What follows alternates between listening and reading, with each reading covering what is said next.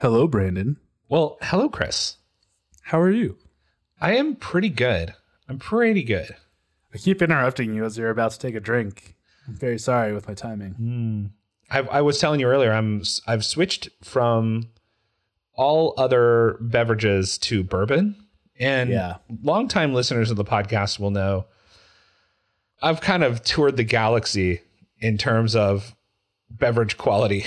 It's been what's the phrase for when your startup fails? It's been a journey. It's been a journey. It's been an incredible journey. Yes, it's been an incredible journey getting you to bourbon. Yeah. Thank you for our amazing journey. Yeah. I don't think I told anybody about the time I went and bought birthday cake vodka, stroopwafel liqueur, and something else like a coffee liqueur or something. And we tried different concoctions. And I will just tell you, every single thing that I put in my mouth made me wish I was dead. That sounds so bad. Yeah. Well, like, I was like, are you sure about this? And Jessica's like, oh, it's going to be great. Don't think about it. Don't even worry about it. It's going to be awesome. Nothing can go wrong. Yeah. We poured a lot of alcohol down our sink over those few months of discovery.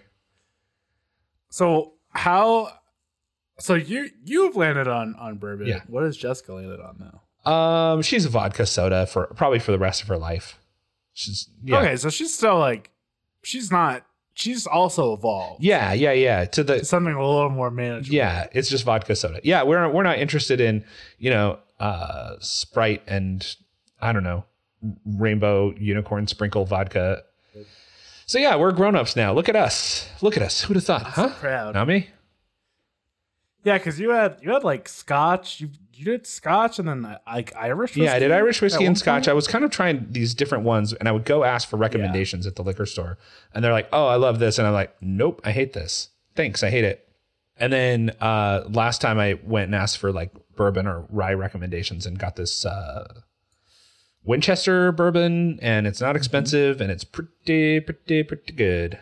So that's excellent. Yeah, I highly recommend. It is smooth and delicious.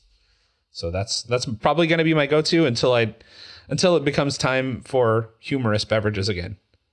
Yeah, springtime. Yeah, baby. Yeah. I'll tell you what I'm putting in my frozen margaritas. It'll be exotic. I'm excited. Yeah. So you were telling me you saw a thought-provoking film called The Net with Sandra Bullock.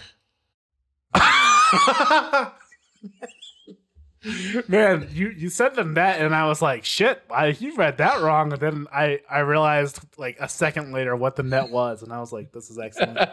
Just roll with it.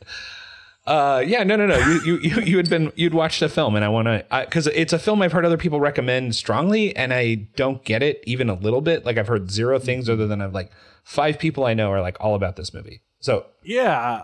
So I saw a movie called Parasite. It is a South Korean movie by a director named Bong Joon-ho, who has directed a bunch of movies. He directed Snowpiercer and The Host, which are probably the two that people like U.S. audiences are most likely. He also did Okja, that Netflix movie.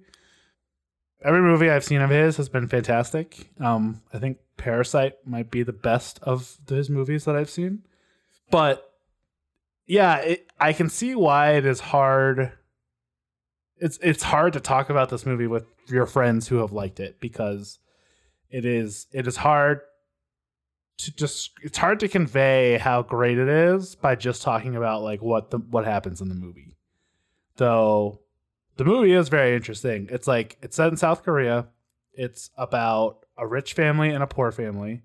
And the poor family essentially, like through a series of cons, kind of, all works their way into working for the rich family. They trick their way in, and a bunch of stuff ensues as a result. I would call it a thriller, most likely. That's the best. That there are parts of it that are extremely funny, and overall, I would still call it a thriller. But it is. I mean, it's like Succession in the same way, where it's like, this is such a masterfully made document.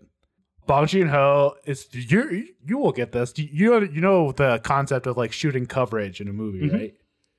So Bong Joon-ho famously shoots zero coverage. Really? because he knows going in every single shot that he needs from beginning to end. Wow. And he only shoots those shots. And when you watch a movie and you're like, holy shit, that like he comes up with this in his head and then execute it to plan. Like this is like, these shots are beautiful. And this movie is cut together incredibly well. And like, this is what you just like started and with. And then you look on the floor and there's no scraps. Yeah. Huh. It's unbelievable. It's great. Like, I went and saw it at the Alamo Drafthouse, which is a fantastic place to see movies. It ends up being like a lot of his movies are. It is a giant metaphor about class disparity and capitalism, which is as I understand it, a very hot topic in South Korea. The class disparity part, not the capitalism, although I guess that's probably in there too. But a lot of his movies have that as a theme, and it was so good. I just can't recommend it enough. And I'm assuming it's not English language. It's it's subtitled. Okay. Yeah. Man, it's good. Awesome. South Korean movies are excellent, by the way. We could do a whole episode on those. I think I've probably ever seen zero. So is this where you start? This is a good place. I mean, you got to start somewhere. Yeah, you could start here. It's a great movie. All right. You could also start here and like not have it be a commitment to all of South Korean cinema. I think it's just a good one-off movie too. Yeah. All right. Yeah. Okay. It's I will check it out. So you went on a trip. I did. I have intentionally not asked you very much about this trip, despite being very curious to hear about it, so that I could ask you about it on this podcast, because that is our life now. It is true. This is when and how we talk.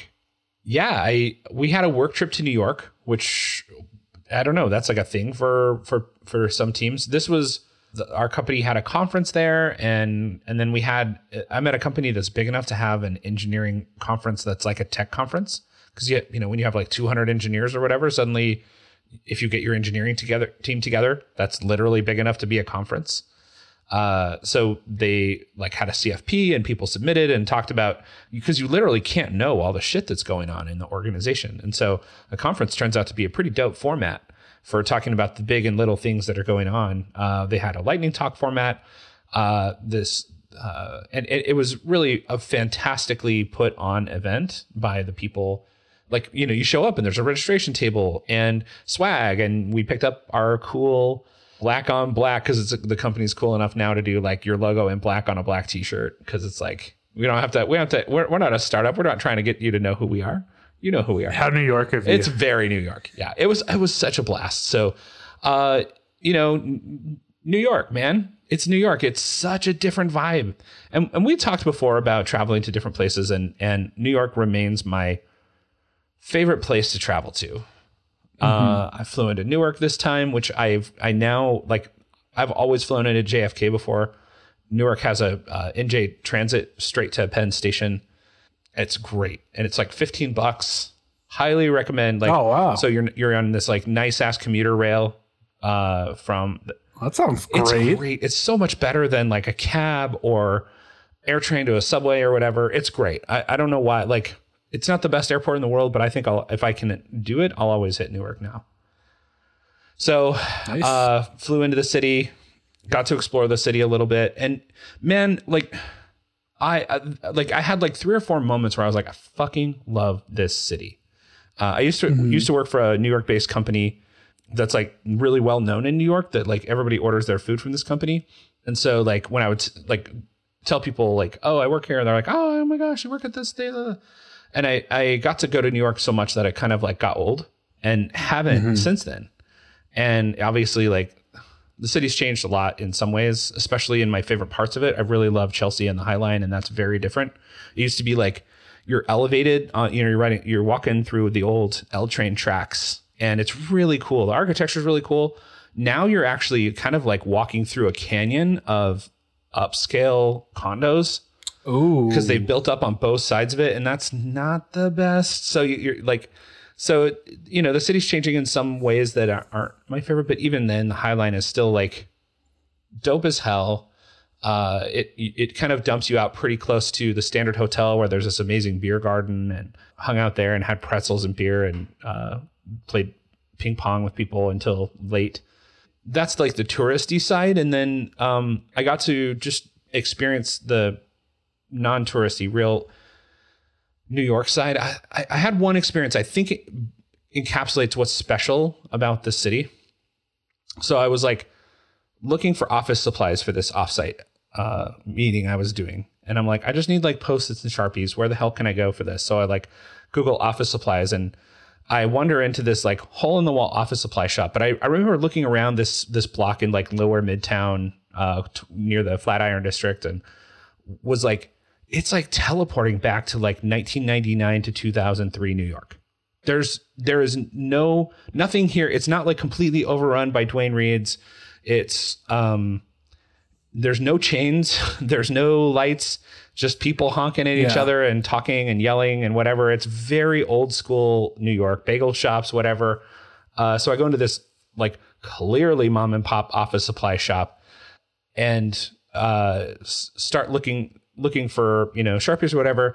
This, old couple of guys just shooting the shit over the counter. One person who's visiting and the person who works there telling a story about, so, my wife, Margaret, goes into this restaurant. You hear, about a rug joint, right? You ever hear of a rug joint? It's a nice place, like an Italian restaurant that's so nice. It's got a rug, So she goes in there and she orders. She has a great meal. But it turns out it's one of those places where they treat you nice enough, but not so nice you want to come back because it's owned by the wise guys where they had to wash the money. And I'm listening to this story while I'm picking out Sharpies and Post-its, and I'm like, oh my God, I want to just stay and listen to these guys talk for the next 2 hours. And a dog walks up and like noses his head under my arm, and I'm petting this dog who's the office supply store dog while I'm picking out office supplies. The guy's like, hey, do you need any help over there? And I'm like, I'm just grabbing Sharpies. He's like, look at all the colors we have. So many colors these days of Sharpies. I got a 36 pack back here if you need it. Just let me know what you need. Oh, it was just, I just was like, I fucking love this city. Yeah. I had a couple other like kind of like only in New York type experiences where you get a sense of there is a way people live when you live on top of each other, and it's to stay out of each other's way until you need each other and then be there. Yeah. And I don't know, like, I just really like it. I think the magic of that city is in the way that people operate with each other. Like, you're not going to make eye contact on the street. That's against the rules. You're not going to slow down and say, oh my gosh, it's you. How are you? You're going to catch up later. But when you tuck into the office supply store, you got nothing but time. Nothing's going on. That is very, very cool. That's true. I haven't thought of it that way, but I remember the first time I went to New York, I being a 19-year-old from Texas, trying to walk around in Manhattan in the middle of the workday, just like instinctively kept saying, excuse me. Yeah. And then like 5 minutes later, I was like, I can't keep doing this. Like this, no one expects me to. And I'm literally saying, excuse me, nonstop because I'm just like, everyone's walking on top of each other. And then that like thus began the transformative experience of my first trip to New York, where I learned a lot of things and, about how people live differently. And it was awesome. It was a wonderful, and every trip back has been wonderful. It's great. Yeah, I really wish I could have, honestly, like in retrospect, I wish I could have found an excuse to stay in that office longer and find out what the deal was with that guy's wife and the mafia.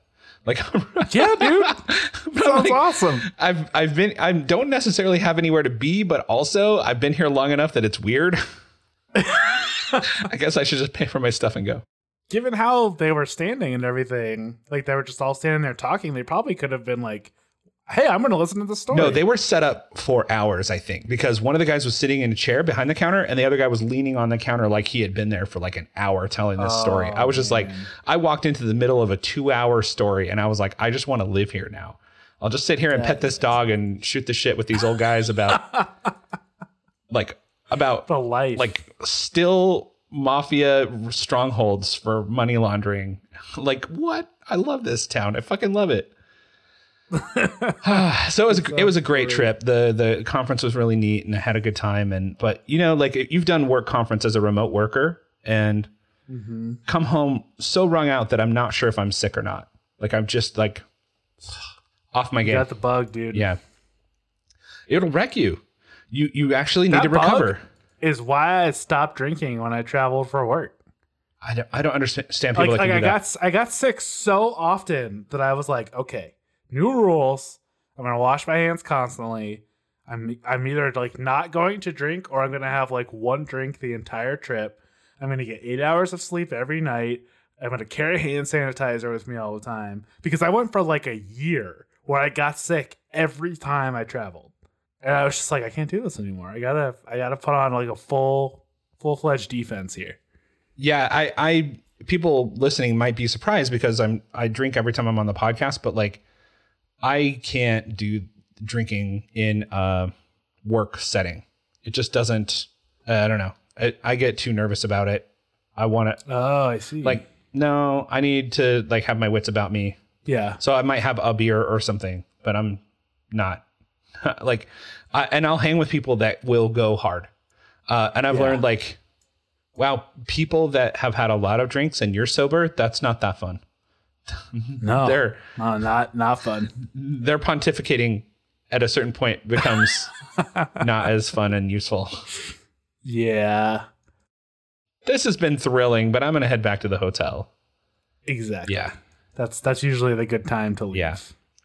But it was great, man. I'm very happy. And like we talked about this before, like it's my favorite place to get sent for work. I don't make a lot of reasons for myself to go otherwise. So it was fantastic. That's very cool. So as we record this and as we release it, we are rolling right into a holiday season. And I wanted to talk to you because we talked a little bit before the podcast, but I think it's I was so delighted by the way that you treat Thanksgiving that you just got to tell me. You just tell me and tell everyone I don't know anybody that treats Thanksgiving with the way that you do. Oh man. So this has been like a growing process that my wife and I have kind of iterated on each year. But when we got married, which coincidentally was also when we moved to Austin, so we moved away from like the North Texas Metroplex where we both grew up. We got there, we moved to Austin in October, got married at the end of October. Thanksgiving was in November, Christmas was in December. I think there was a baby shower in there. And we got to like the week before Thanksgiving and I was like, I've driven from Austin to Dallas too many times already for having lived in Austin for like all of 3 weeks. I'm not doing it again. We're staying here for Thanksgiving. And I just texted my whole family and like ripped that Band-Aid off. And my family was very disappointed. And then we did it. And then it was like the best Thanksgiving ever. So now, several years later, we have turned it into like Thanksgiving. The Thanksgiving holiday is the time to just soak up the leisure. So my wife and I are both taking the whole week off. So that's like 9 days if you include weekends. Wow. I think she has a massage scheduled for Monday morning. I have a massage scheduled for Saturday morning. Saturday evening, we're going to a movie. Sunday evening, we have reservations at an Italian restaurant in Boulder. We've got food coming from Whole Foods for Thanksgiving. I've got some recipes I'm going to make during the week. It's going to be cold. We're probably going to go see some more movies. We're probably going to like watch Die Hard. We have 2 cocktails picked out that we're going to make at some point during the week. Like it's going to be awesome. It's going to be this, like, I've been working for this break for like the last 2 months. And every week I'm like, God, is it Thanksgiving yet? It's going to be here. So it'll be here eventually. Now it's here and I'm psyched. I'm so excited. I'm extremely envious of your Thanksgiving thing. I think a lot of people kind of get trapped in this like family thing where you are compelled to be somewhere. And it's kind of weird because I don't know many people that are like, I'm so glad we did that. You know, like I'm so glad that we like bent to the will of our, overbearing family members so that we would be there. There are so many Yeah. less expensive and less taxing ways and reasons to gather your family that Thanksgiving has become sort of obligatory and expensive to travel on. And I still, there are things I love about it. Like, so our thing is going to be, we're staying home. I'm going to smoke a turkey in our smoker. We're going to make our best recipes. We're going to make some apple cobbler and homemade ice cream. And we're going all in. But I hadn't thought about the idea of like Thanksgiving week. So they let the kids out of school for Thanksgiving week. So we're kind of not looking forward to it in that regard. The whole week. So the kids get the week off. Oh, wow. But I'm working part of the week. So part of my week is going to be yelling at the kids to stay out of my hair so I can get work done and stop yelling and whatever. So it's going to be a little more hectic, but Thanksgiving itself, it's going to be chill. Same, movies, hanging out, not flying anywhere, like if people can pull it off, it's a pretty sweet life hack. Like families are great, but maybe like pick one. Yeah. Like we do Christmas. Christmas is we are flying across the country and renting a car and going to multiple family members' houses on both my and my wife's families. And it's a lot. And it's like 5 days of pure exhaustion. But Thanksgiving's like our time. And the family one is nice too. Like I'm happy to see my family, but I'm also happy to not do that twice in the span of 2 months. Yeah. Yeah. Well, I'm from Utah. So in Utah, they should do the conference thing. Since your family is so large, your family is going to be 200 people. They should have a CFP and have people submit. And yeah, seriously, you want to carve the turkey? Like, let's see a proposal. What do you got? Show me a YouTube video. Yeah, video of you carving a turkey previously. Yeah. So it wasn't our family. Like I had a single dad and a few kids. So it was like, we didn't really I spent a fair number of Thanksgivings at Murray calendars, but then in a subsequent marriage where they seriously had a family with 8 kids and 80 grandkids or whatever, it was a shit show, honestly. And I've learned to hate family Thanksgivings. They were just full of stress and obligation. And so this deal of staying at home and living in a hedonistic paradise, my dude, I think you may have hacked Thanksgiving. We'll see. If I could do it that well, I would make Thanksgiving a week as well. Yeah. On the 6th day of Thanksgiving. You know how it goes. But I have high hopes. It's going to be awesome. All right. So I do have a topic that we've kind of pushed off. It's been sort of like the Matt Damon of our podcast. We've almost addressed it in 4 episodes now. And I think it's time. Wait, what is this? I don't understand the Matt Damon thing. Apologies to Matt Damon. It's like an old Jimmy Kimmel joke. He would bump Matt Damon repeatedly every show. Right, yes. We had a question from a listener some time ago, and they were anonymous, so but we appreciate them.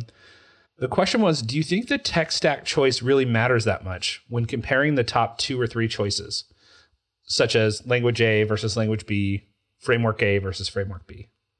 And then I saw this popped back up for me because I saw some activity on Twitter around this, and almost contradictory ideas about this. One of the ideas was, we'll link to these tweets in the show notes, but one of them was by user Don Felker.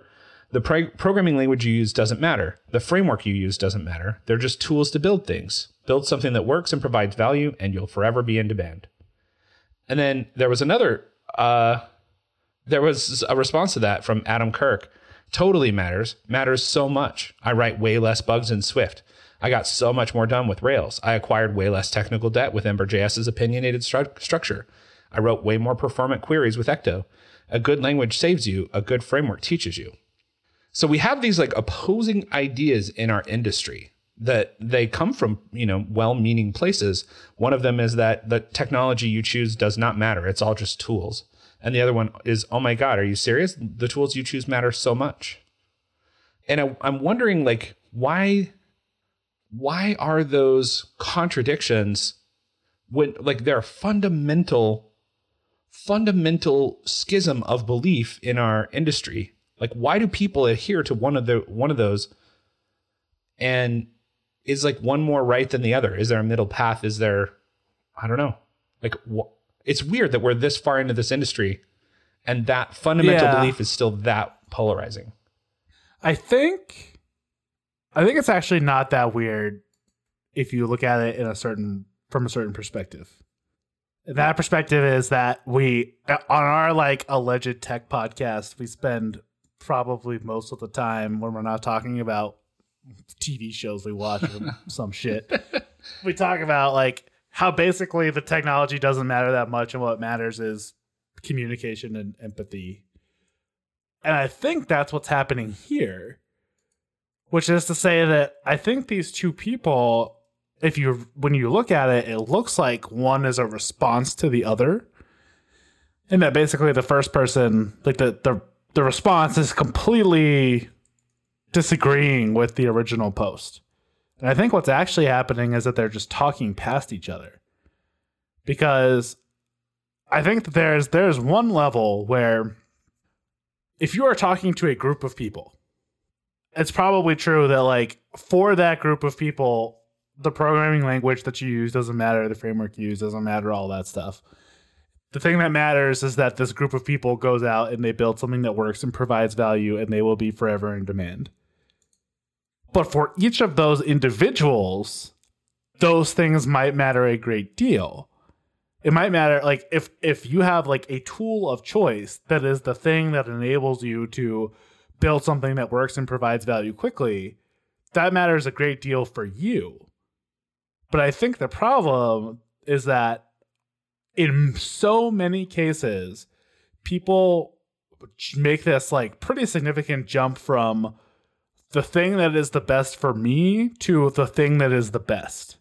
And I think that's where, like, the original tweet is probably saying universally, like, there is no one true programming language.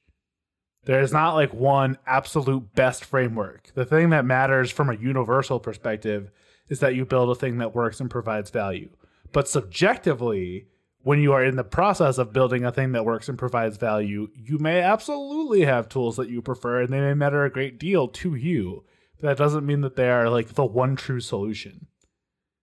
But I think people make that leap pretty quickly. Yeah, so you're kind of describing things in the large and in the small. Like in the large, it may not as much, but in the small, it matters a lot. I think there's more to it than that too, even systematically. When you step back and look at it as a system, because I can tell you times and situations where technology choice was maybe it itself was symptomatic of a style of thought, but really, like, you and I have sat there and watched somebody try to add HTTP headers to to fucking Scala code in this like what was it, like a Akka HTTP library for like half a day. Experienced Scala engineer trying to add a specific HTTP header for half a day on something that would have been in most modern scripting languages, 6 minutes of work. And I actually saw that play out again in a different company full of experienced Scala developers, where people kept asking me like, hey, we were used to giving this to our Ruby on Rails developers and getting this kind of work out in a matter of days. And it's been months for our Scala team. And these are extremely experienced, highly paid Scala people. Like, are they idiots? Like, no, they are willing to put in more upfront work to get something that they think is going to provide more long-term benefit over the scale of years. And I think some of what you were alluding to is this idea of like a fit for a certain purpose, maybe, that people kind of, I don't know if maybe I'm like jumping to a conclusion, but like in the small, it matters a lot because I'm trying to do this thing now. But in the large, maybe it doesn't matter as much.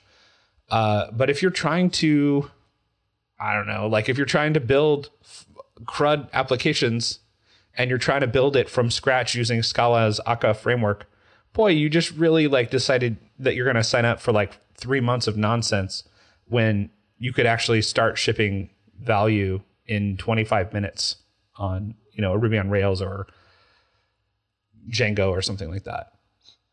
Yeah, I'm thinking more in terms of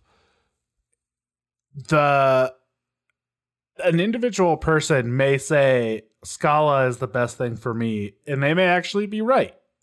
Like, they may know it so well that they can like pick that thing up and run with it, and they can just like make whatever app just sing when they're working with their, chosen or like Rails. Like, oh, you want to spin up a web app? Cool. Let's make a Rails app. I know Rails like the back of my hand, and this will give us a bunch of like free wins if I do this. So that's like the small part. But then the large part is saying like that is true on a person by person basis, but trying to have a conversation, but like taking that and extrapolating it to Rails as the best choice for all apps is where it immediately is like, that shit doesn't matter. It doesn't matter that everyone else agrees with you that Rails is the best thing. It matters that you like Rails and you keep using it because it makes you happy and productive.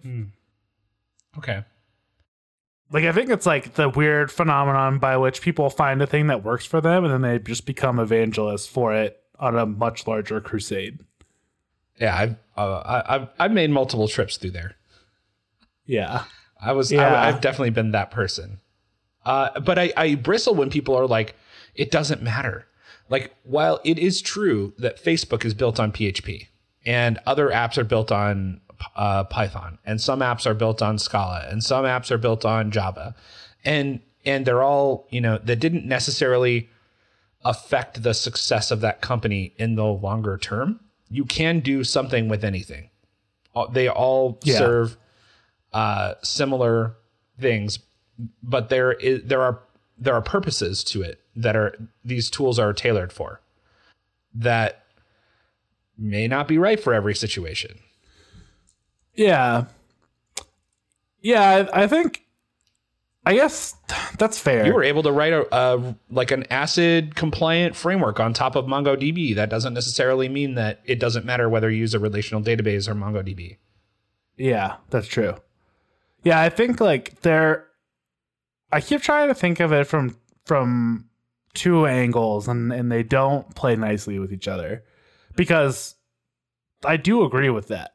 Like, despite what I was saying earlier, where it's like, I think it's just a complete waste of time when people start just proselytizing for some technology. Internally to a project, it absolutely matters.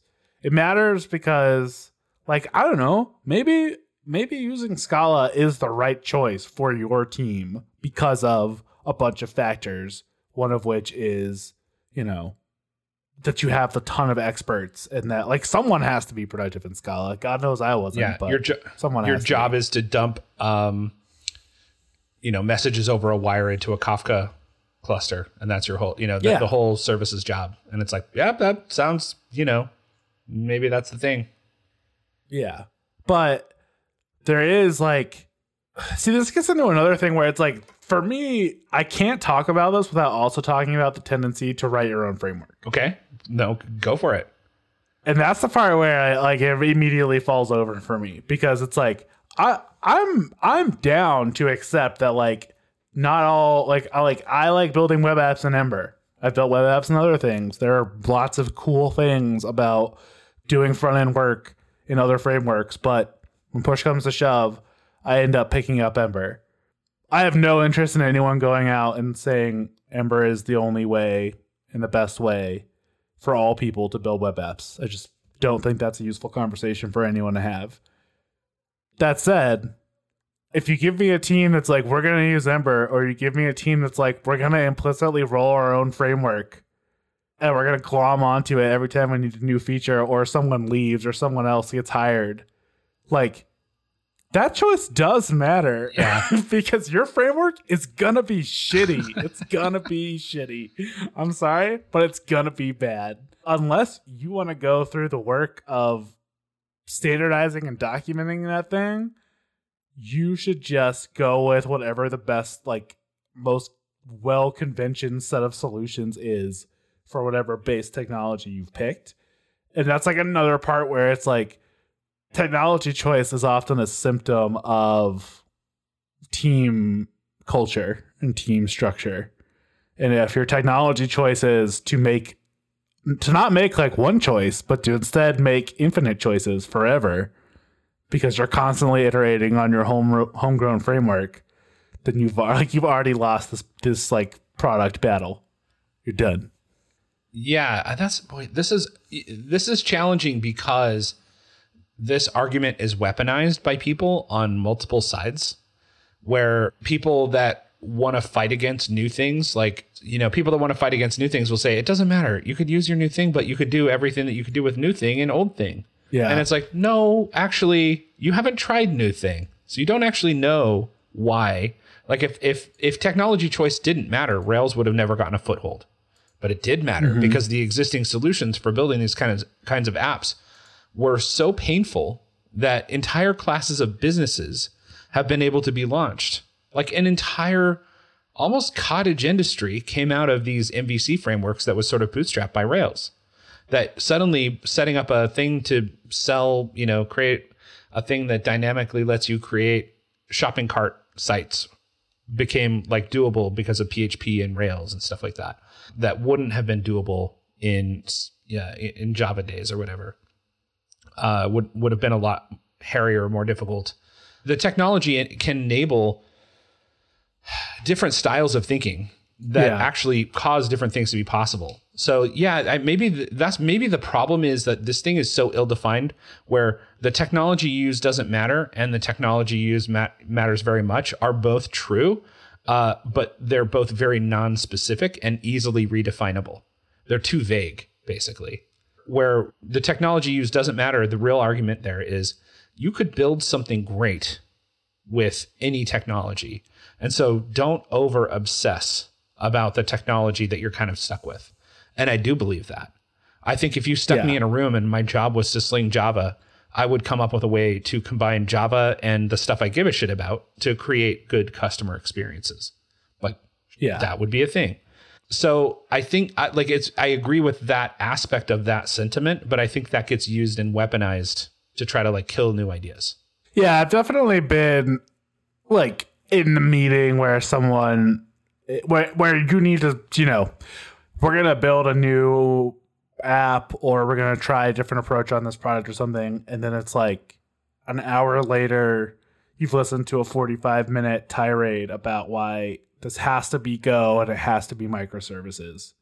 And you're like, we could have had this Rails app running 45 minutes ago in the time that it took you to try and sell us all on using Go and like building microservices for this crap. And that is the part where you pull out the like, this shit doesn't matter. Like the way that you know if you've made the right choice is if you have an app that works and is valuable at the end of it. And then if you have that, the architecture doesn't matter. That's the part where I think like that argument starts to come out. But then you're totally right that it can then swing across to the other side where someone is like, our app is impossible to maintain or onboard new people onto or scale. We have got to pick a different technology because this is terrible. And then someone's like, look, man, we got this far in what we have. We can, anything you can do in that fancy framework, you can do in our thing. And immediately, like you can just swat down, a whole swath of arguments, and that sucks. Like I've also seen that happens, and it sucks the air out of the room real quickly. Yeah, it's like both of these phrases are actually broken because there's so much air in them that you could fill them up with your own biases. There's just so much room to stick your own meaning into it and then weaponize it. Where, like, if you get more specific, I think you can say things like, hey, the technology choice that you have isn't going to prevent you from shipping customer value. And customer value, being focused on customer value, is going to be the thing that advances your career. That sentiment is what I read into that. And I think that's a better statement than the technology you choose doesn't matter. Because the person that was like, it totally does matter. Like, because I attach myself to value and I can ship more value in Rails than I could in blah, blah, blah. And it's so funny because you get a sense for where this person's biases are because they're mine as well, where they're like, I ship better in Rails and then Ecto and Ember. And I'm like, hey, those are all the technologies I've been attracted to in the past because they are focused on rapidly getting you into a place like solving the 80% of problems so you can rapidly get to a place where you're delivering a specific kind of customer value that happens to fit 80% of the use cases. And those frameworks can teach you good practices. That I really like that about those. I think the problem is I think you just alluded to it, is that the phrase "it matters or it doesn't matter when you do X" is missing the important part where, like, it matters to what? Yeah. Right? Like, what is the criterion that we are like using to measure here? Because if you're saying like what matters is that you can do stuff no matter what, that you're like flexible and you can just like hit the ground running no matter what in any scenario, and you're optimizing for that, then you suddenly get it doesn't matter what you use. Like, it shouldn't matter what you use. It's really what he's saying, right? If you are optimizing for this thing that I think is important, then it shouldn't matter what language or framework that you use. Now, that tweet didn't say that. It said it doesn't matter. It just stated it as fact. But that's like, there's like a value judgment sitting at the bottom of that tweet that I think like reframes all of the claims he makes beforehand. And that he's saying, like, if you optimize for this thing that I think is valuable, then these things shouldn't matter. Yeah. And if the same thing is also true when you come back and you're like, well, it matters a lot to me because I write fewer bugs in Swift and I, feel more confident when I do this thing. And it's like, you are clearly, like, both of you have fully valid opinions because you are both optimizing for extremely different things.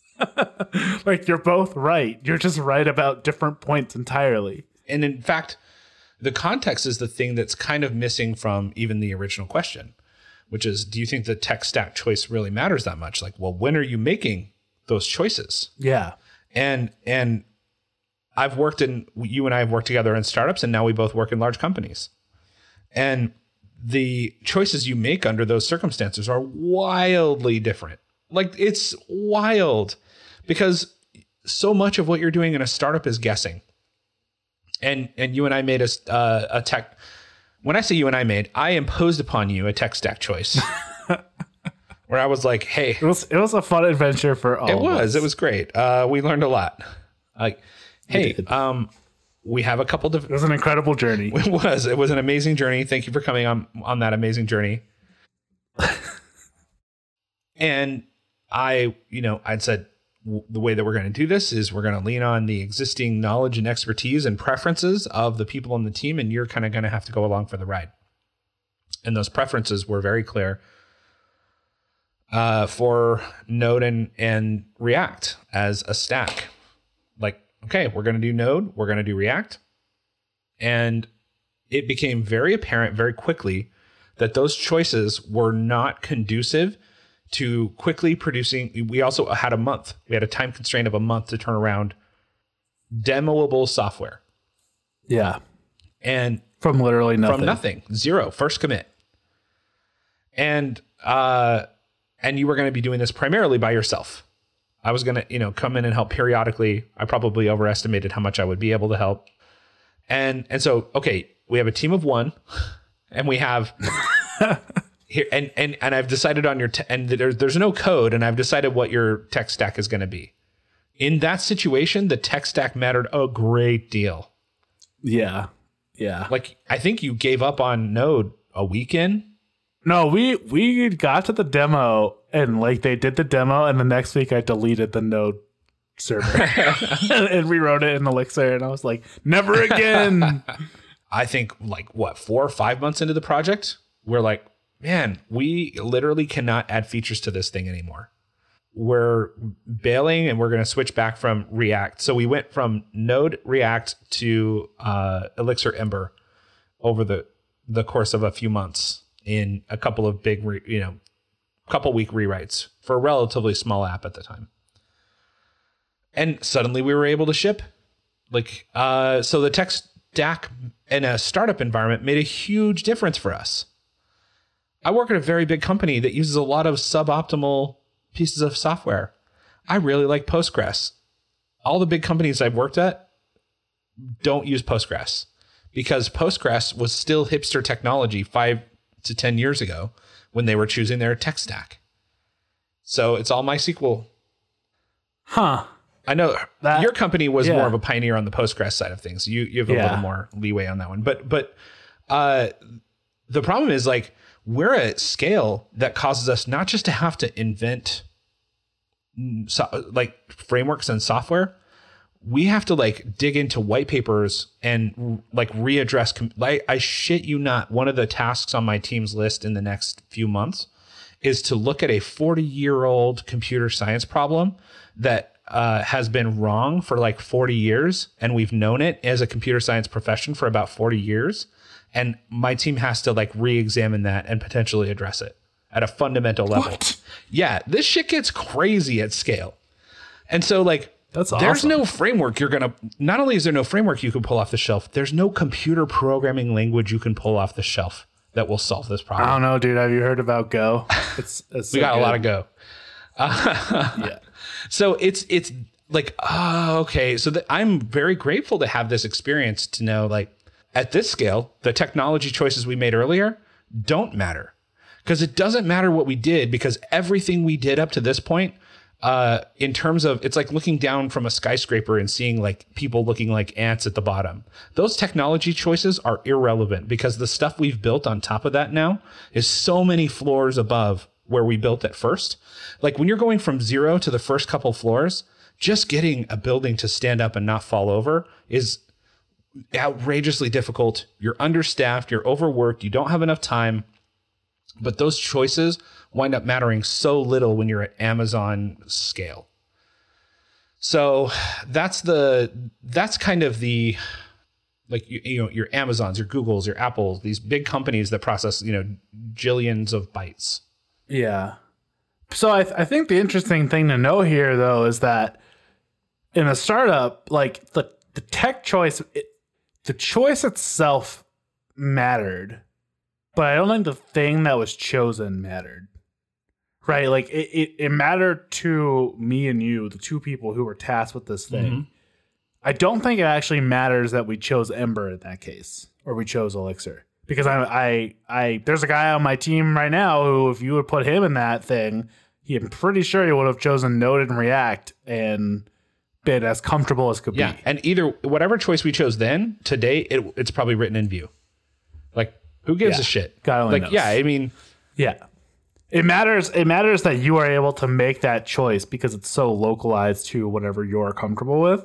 Whereas like at a bigger company, like you were saying, the thing that ended up getting chosen, like this is why Facebook being written in PHP doesn't matter, because they have so much momentum, they have so many resources, they can absorb, the organization can absorb whatever lack of incoming knowledge. Like if they're onboarding people, like they can be like, oh, we'll teach you PHP. Doesn't matter.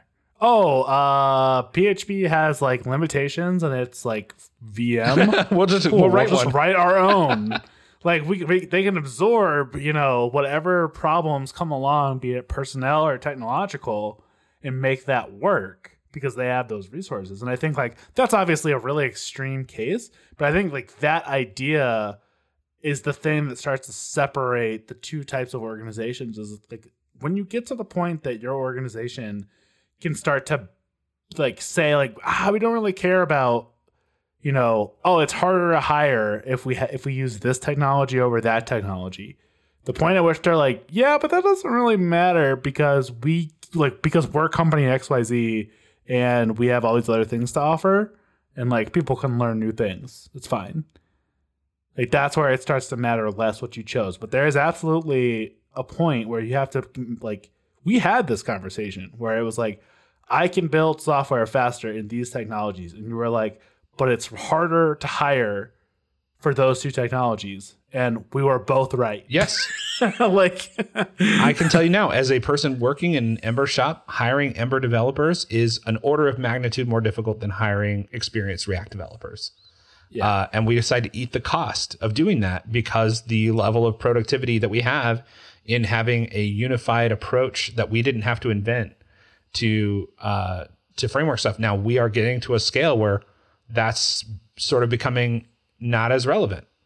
Like applications get to a certain size where like you almost may have well have rolled your own, because it's so much work to understand and implement and maintain your flavor of this framework, open source or not, across a bunch of different applications at a certain scale. The difference in whether you invented it yourself and perfected it in-house or pulled it off the shelf, the amount of effort flattens at a certain scale.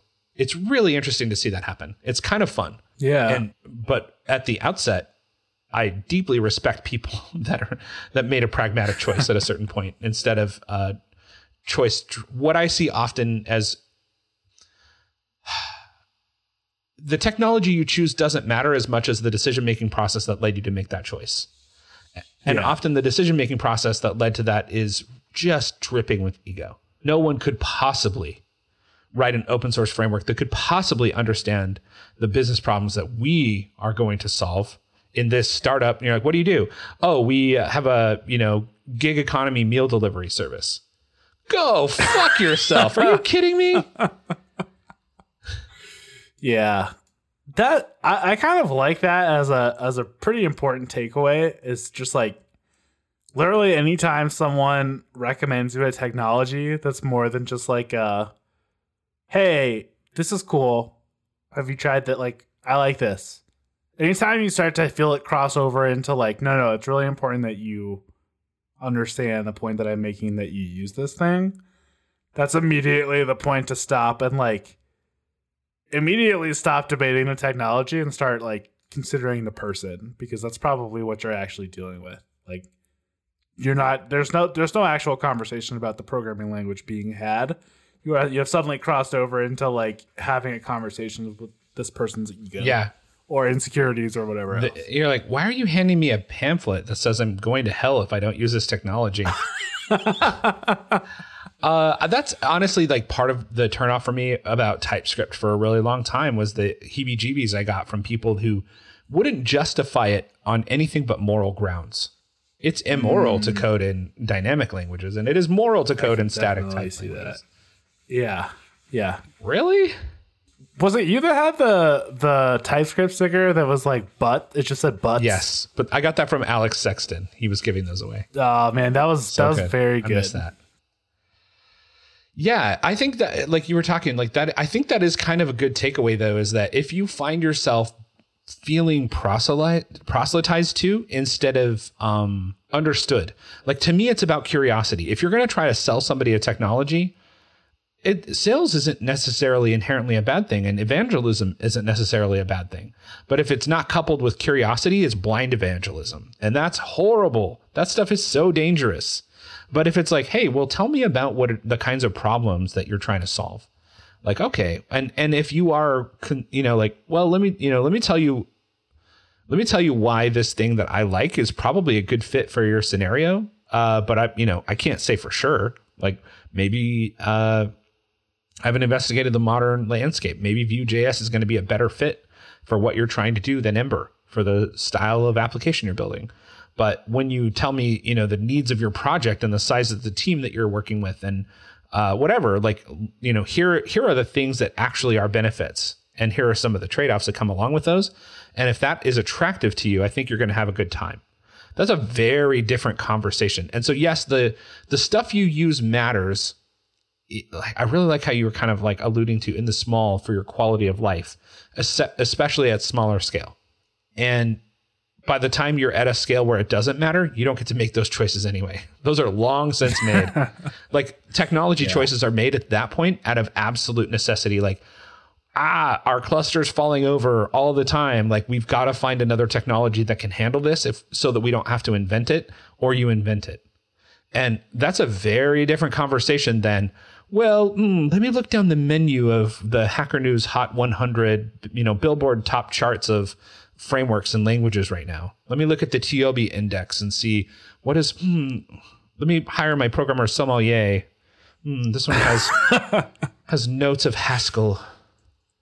You know what I haven't opened up in like 9 months, maybe longer, almost a year? Hacker News. Yeah. Haven't looked at it once. Good for you. Boy, it's good. It's actually never been a thing for me. So I never had to like break a habit or anything like that. But like, I know how addictive it can be to know what's going on in the world of tech fashion. Yeah. It gets, it's addicting for sure. And then it kind of turned into this weird, like, it wasn't even for information. It was more just like watching the car wrecks happen in slow motion in the comments. Like you're just like I'm just gonna open up Hacker News to see what just like terrible like exchange is happening in the comments in the top 10 stories because it's guaranteed to be there. It's like a Fox show when tech bros attack. Yeah, and then eventually it's like this is gross and bad. I'm just not gonna do this anymore. Yeah, I use Twitter for that. Let's see what we're all let's see what we're all upset about today. Oh yeah, that is upsetting. Fair enough. You're not wrong. That's upsetting. Yep, you just described the loop. Yes, that too is terrible. Yes. Well, back to my spaghetti dinner.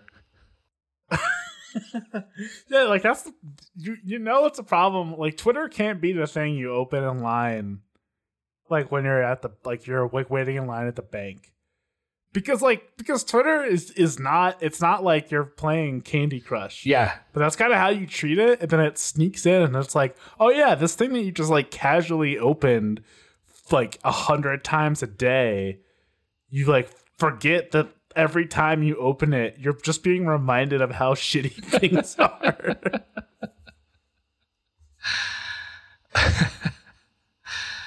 Psych. Everything is terrible. Yeah, programming is bad and you should not do it. Hold on. That's going to be the episode title.